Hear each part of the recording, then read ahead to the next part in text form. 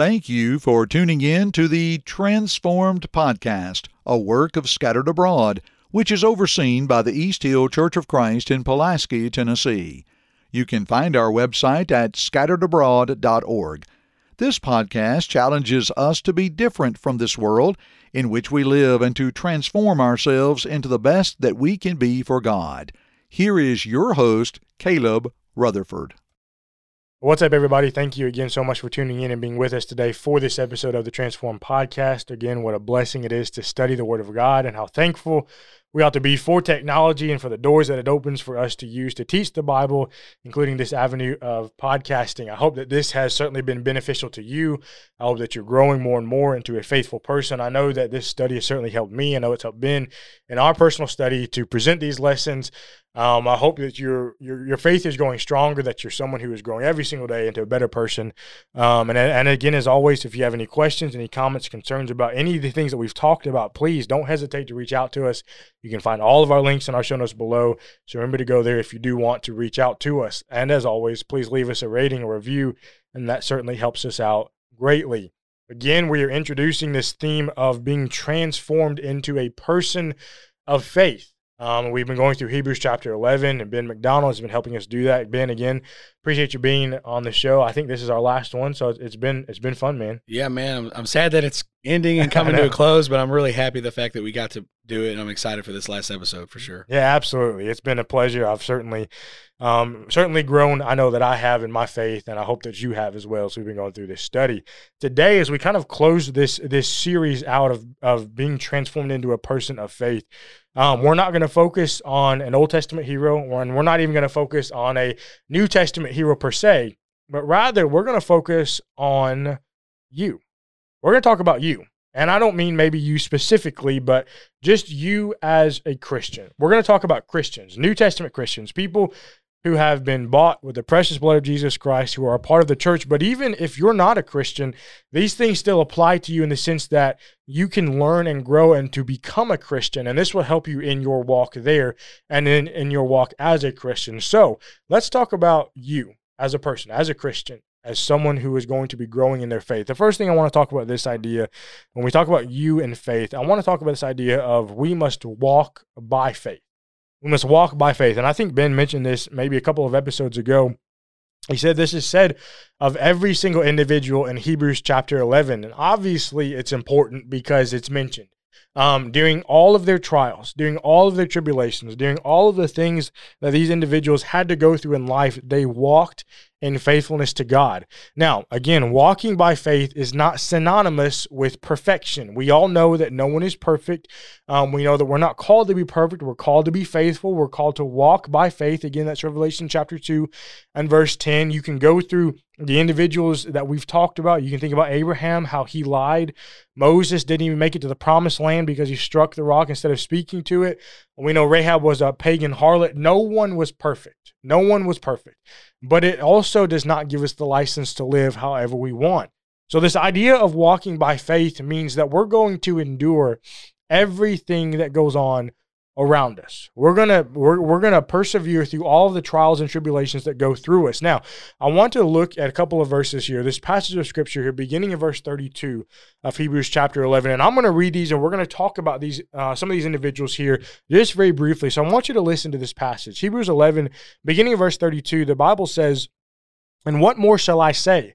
For the time would fail me to tell of Gideon and Barak and Samson and Jephthah, also of David and Samuel and the prophets, who through faith subdued kingdoms." He's talking about Joshua, talking about Gideon, talking about Jephthah, talking about David. He mentioned those who worked righteousness, those who obtained promises, talking about Abraham, the promise given to Abraham.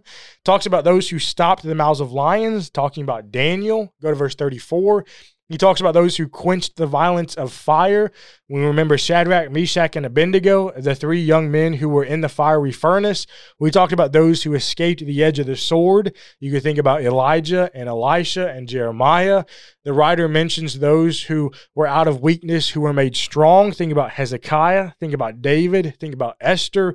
He talks about those who became valiant in battle, Joshua, Barak, David. He talked about those who turned to flight the armies of the aliens. You could talk about the Philistine armies, the Ammonites, Moabites, the Assyrians, etc. Go to verse 35, talks about women who received their dead raised to life again, talking about Zarephath and the Shunammite woman.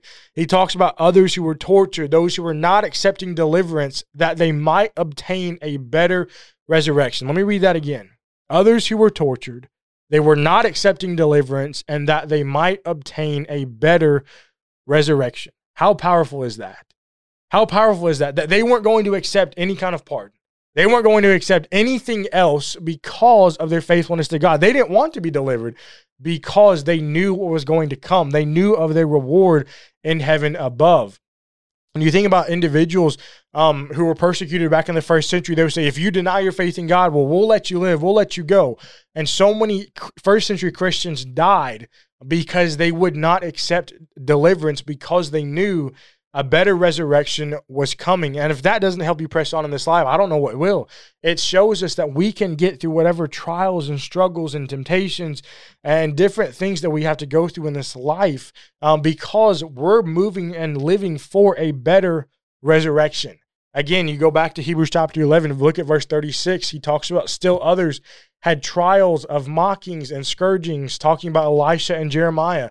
He says, yes, and chains of imprisonment, talking about Hanani and Micaiah and Jeremiah. Verse 37, he talks about those who were stoned, talking about Zechariah. Talks about those who were sown in two. That was Isaiah, and that's according to historian writers. I guess we don't particularly know that that's exactly true, but historian writers talk about that being Isaiah. He talks about those who were tempted. He talks about those who were slain with the sword, talking about the 85 priests, those who were slain by Ahab and Jezebel and Uriah, talking about they wandered about in sheepskins and goatskins, being destitute, afflicted, tormented, so on and so forth. So many different things that these individuals had to go through. Can you imagine all of the things that they went through simply because they were individuals of faith? Simply because they believed in God, simply because you talk about the people in the New Testament, simply because they were Christians. What an example that is to us, to know that we must walk by faith through whatever it is that comes our way, the trials, the temptations, the struggles, the discouragements, the depressions, whatever it might be. We must be individuals who walk by faith no matter what comes our way. Number two, I want to talk about this idea of we must walk as pilgrims. And Ben, you know, when we talk about this idea, what do we mean when we say that we have to be individuals who are going to walk as pilgrims? I think this idea of pilgrims first comes out there, and we can back up a couple verses here, starting in verse 13, going down to verse 16. I'll go ahead and read those really quick, but it says, Hebrews 11, starting verse 13, these all died in faith, not having received the promises, but having seen them afar off, were assured of them, embraced them, and confessed that they were strangers and pilgrims on the earth. For those who say such things declare plainly that they seek a homeland. And truly, if they had called to mind that country from which they had come out, they would have had the opportunity to return. But now they desire a better, that is a heavenly country. Therefore, God is not ashamed to be called their God, for he has prepared a city for them. So as we see there, and specifically starting in verse 13, and it's talking about all of these people of faith, all of these great individuals that we're speaking of in this chapter. These all died in faith, and at the end of the verse describes them as strangers and pilgrims. And as you said, for that point number two, we must also walk as pilgrims. And we think of that word pilgrim and what it means, it's defined as a traveler or a wanderer, and especially talking about a foreign place. You know, and really kind of putting this more to, you know, and think more so realistically about it. You know, think about people we've talked about in this chapter. Think about Abraham and how God called him out of his home to go to this foreign country, to dwell in this foreign land that he did not know about. Yet he did it by faith because it was this land of promise. God promised him something better. Think about Moses when he led the Israelites out of Egypt, wandering the desert for 40 years, longing for that land of promise. Right. You see, they accepted, and not just these two men, but also the others we've talked about. They accepted and embraced the promises of God, even when they couldn't see them, even when they weren't right in front of them, even when they were seemingly out of reach. They trusted in them and accepted them. And I think because of that, that shows their great faith. And because of that, we see there in verse I think it's verse 16, that God is not ashamed to be called their God. What a great honor that would be to know that, if we could say that about ourselves, right? God is not ashamed of us. Is God? I think that's something we have to ask ourselves each and every day, right? Is God proud of me, or is God ashamed of me? But as we can see, it's because of their faith. There also, we see there in verse 16 that God prepared a place for them. He says that he has prepared a city for them. And just as they had a place prepared, we too as Christians have that place prepared, this place of promise waiting for us, this promise of something better. I think of John 14, and we've mentioned this in a previous episode, but Jesus says that he goes to prepare a place for us, to not worry about it. Let not your heart be troubled, but because of your faith, I go to prepare a place for you, and I will come again to receive you to myself. Right. I know we mentioned that before, but that's one of my favorite passages in all of Scripture. The comfort of knowing that Jesus has made a promise, but we know that that promise is only for the faithful, and that reward is only going to come to the faithful. You mentioned Revelation 2 and verse 10 earlier, where it says, be faithful until death, and I will give you the crown of life. So because of our faith, we will be given that reward. And so these individuals, these great people of faith, were pilgrims in this world. They were strangers, foreigners, and they walked as pilgrims because they walked differently than the world. And as Christians, that's what we're called to do, right? We're called to be, called out of the world, called to be transformed, called to be different, because our citizenship isn't on earth, but rather in heaven. Philippians chapter 3. We've mentioned this song before, but it's one of my favorites to sing in worship. But this world is not my home. I'm just a passing through. And that's how these individuals lived their life through faith. Exactly. They realized they were living their life, walking through the earth, knowing that this was not their home, but yet were longing for something better, and that someplace better was coming because of their faith. So we also must walk as pilgrims, knowing that we have that great reward waiting for us. But of course, we just have to walk by faith. Yeah, exactly. Yeah, walking as pilgrims. What a task it is for us to do. What a challenge it is that's laid before us to be pilgrims in this life, because so often people want to get wrapped up and kind of caught up in the things of this world. And obviously some things are okay, some things are fine.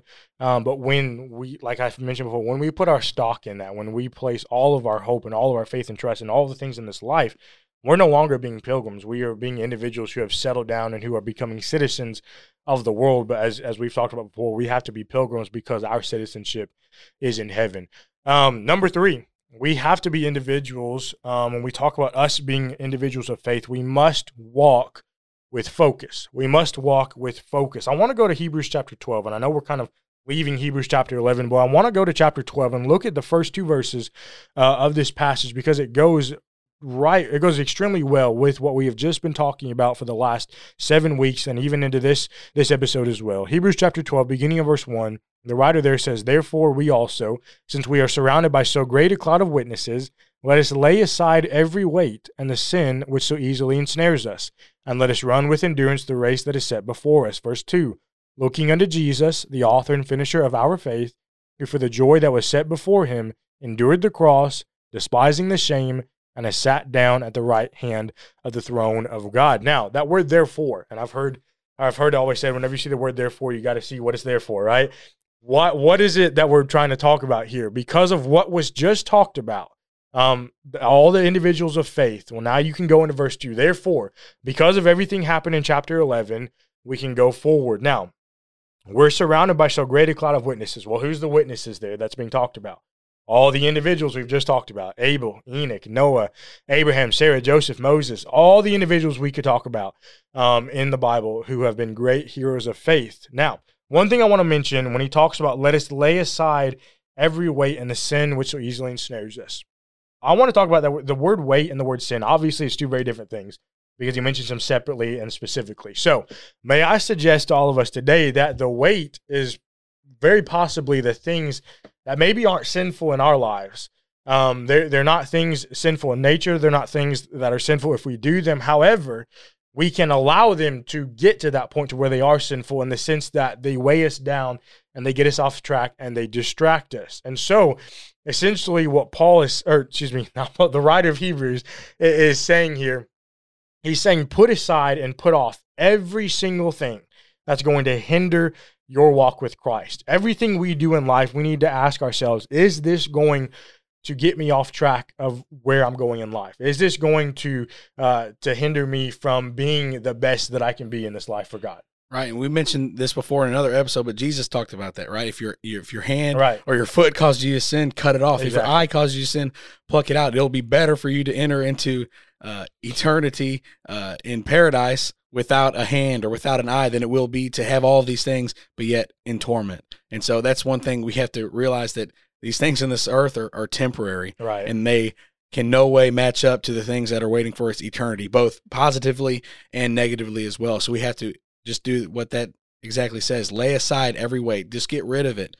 If it doesn't enhance our faith, if it doesn't help us grow, if it doesn't move us forward, we need to turn from it and just get rid of it, because it's just that. It's dead weight. Right, absolutely. Yeah, and it could be things that surround your job. It could be, you're working too much overtime and you're missing services. It could be a toxic environment. It could be, sports, and you're putting that before worship and biblical things. It could be your friends, or even some family members, or whatever it might be. Anything that's going to hinder your walk with Christ, basically cut it off. Get it out of your life, because it's going to weigh you down. And then obviously the sin will always weigh us down and will always get us off track. And we talk about, when you go into we look there at the end of verse 1, he talks about, let us run with endurance the race that's set before us. This whole concept of running is found all throughout Scripture. You go to 1 Corinthians chapter 9 and verse 24, the Apostle Paul says, do you not know that those who run in a race all run, but only one receives the prize, and run in such a way that you may obtain it? So basically Paul says, look, there's a prize at the end. Run as if no one else is going to be able to attain it except for the winner. So you run that race to win the race. Run with endurance. Don't give up. Don't allow those things to knock you down and to beat you up and not allow you to move forward. Basically, run with faith. Run with endurance, that you're going to be able to reach that finish line. And then when we go to verse 2, looking unto Jesus, the author and finisher of our faith, that's where our focus in life ought to be. And I used this example before, but you go back to when Jesus was walking on the water and Peter stepped out on that boat. And again, those first 4 words of that verse, but when he took his eyes off of Jesus, when his focus was no longer where it needed to be, what happened? He started to sink. He started to lose all of the things that were going on around him. And so it's so important to look to Jesus. He's the beginning and the end of our faith. It begins with him. It ends with him. He's blazed the trail that's set before us, and we need to make sure that we're focusing on Jesus, because he's going to be the one who gets us through this life. Yeah, I love this. I love this picture that this paints about this life being a race, right? And how you run. You think about, if you're set there and let's, just think about if you're in a track meet and you have this race set out before you, and you're trying to win it, right? Well, you're not just going to maybe slow jog or walk if you expect to win. You're not going to do that. And that's what he's saying. It's like, run in this way that you may obtain it. And you've mentioned it before, and I think it's very applicable here, that God's not going to require perfection, because we'll never reach it. Right. But he requires us to be faithful. And I think with that, sometimes people can kind of go both ways. They get discouraged because they think God's only going to require perfection. But then you go on the flip side, and some people say that, well, God only requires effort. Well, I think effort matters, but again, I don't think that's just it. But I think you've hit on it in a previous session before, that, what God requires is that effort that strives for perfection. Knowing that we'll never get there, but we can certainly try, so that way we hit the mark, we hit the standard that has been set for us. And the only way we can do that is what we see there in verse 2, and that's looking unto Jesus, the author and finisher, the perfecter of our faith, the one who makes our faith complete. Like you said, it begins and ends with him. And so I think that's important for us to realize as we go through this life, that we have to run. We have to live this life as we're going to win the race, because that is the only way we're going to be able to reach that prize that's waiting for us if we walk through this life successfully. Yeah, exactly. And you go even to the end of verse 2, it says, talking about he endured the cross, he despised the shame, but where is he at now? The right hand of God. He finished his mission on this earth. And so he finished his race in a sense. So now it's time for us to finish ours. The Apostle Paul, going there to the end of 2 Timothy chapter 4, talks about he's finished the fight. He's run his course, basically. It's time for him to go. He's done all that he could do. It's time for him to go. He's run his race, and he tells Timothy, now it's your turn. Now it's your turn to continue running your race to get to that finish line. And the same is for us today. We must be individuals who run the race, who have faith in God, and who are able to do all the things that God would have us to do.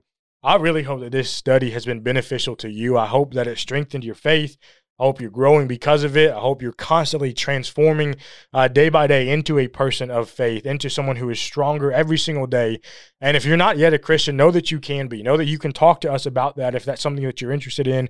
Know that you can become someone who is a great person of faith, and that you can put your hope and your trust in God, knowing that He's going to get you through, and that one day we can spend our eternity in heaven above with Him. Ben, I appreciate you so much for being on the podcast and for studying this idea from Hebrews chapter 11 with me over these last few weeks.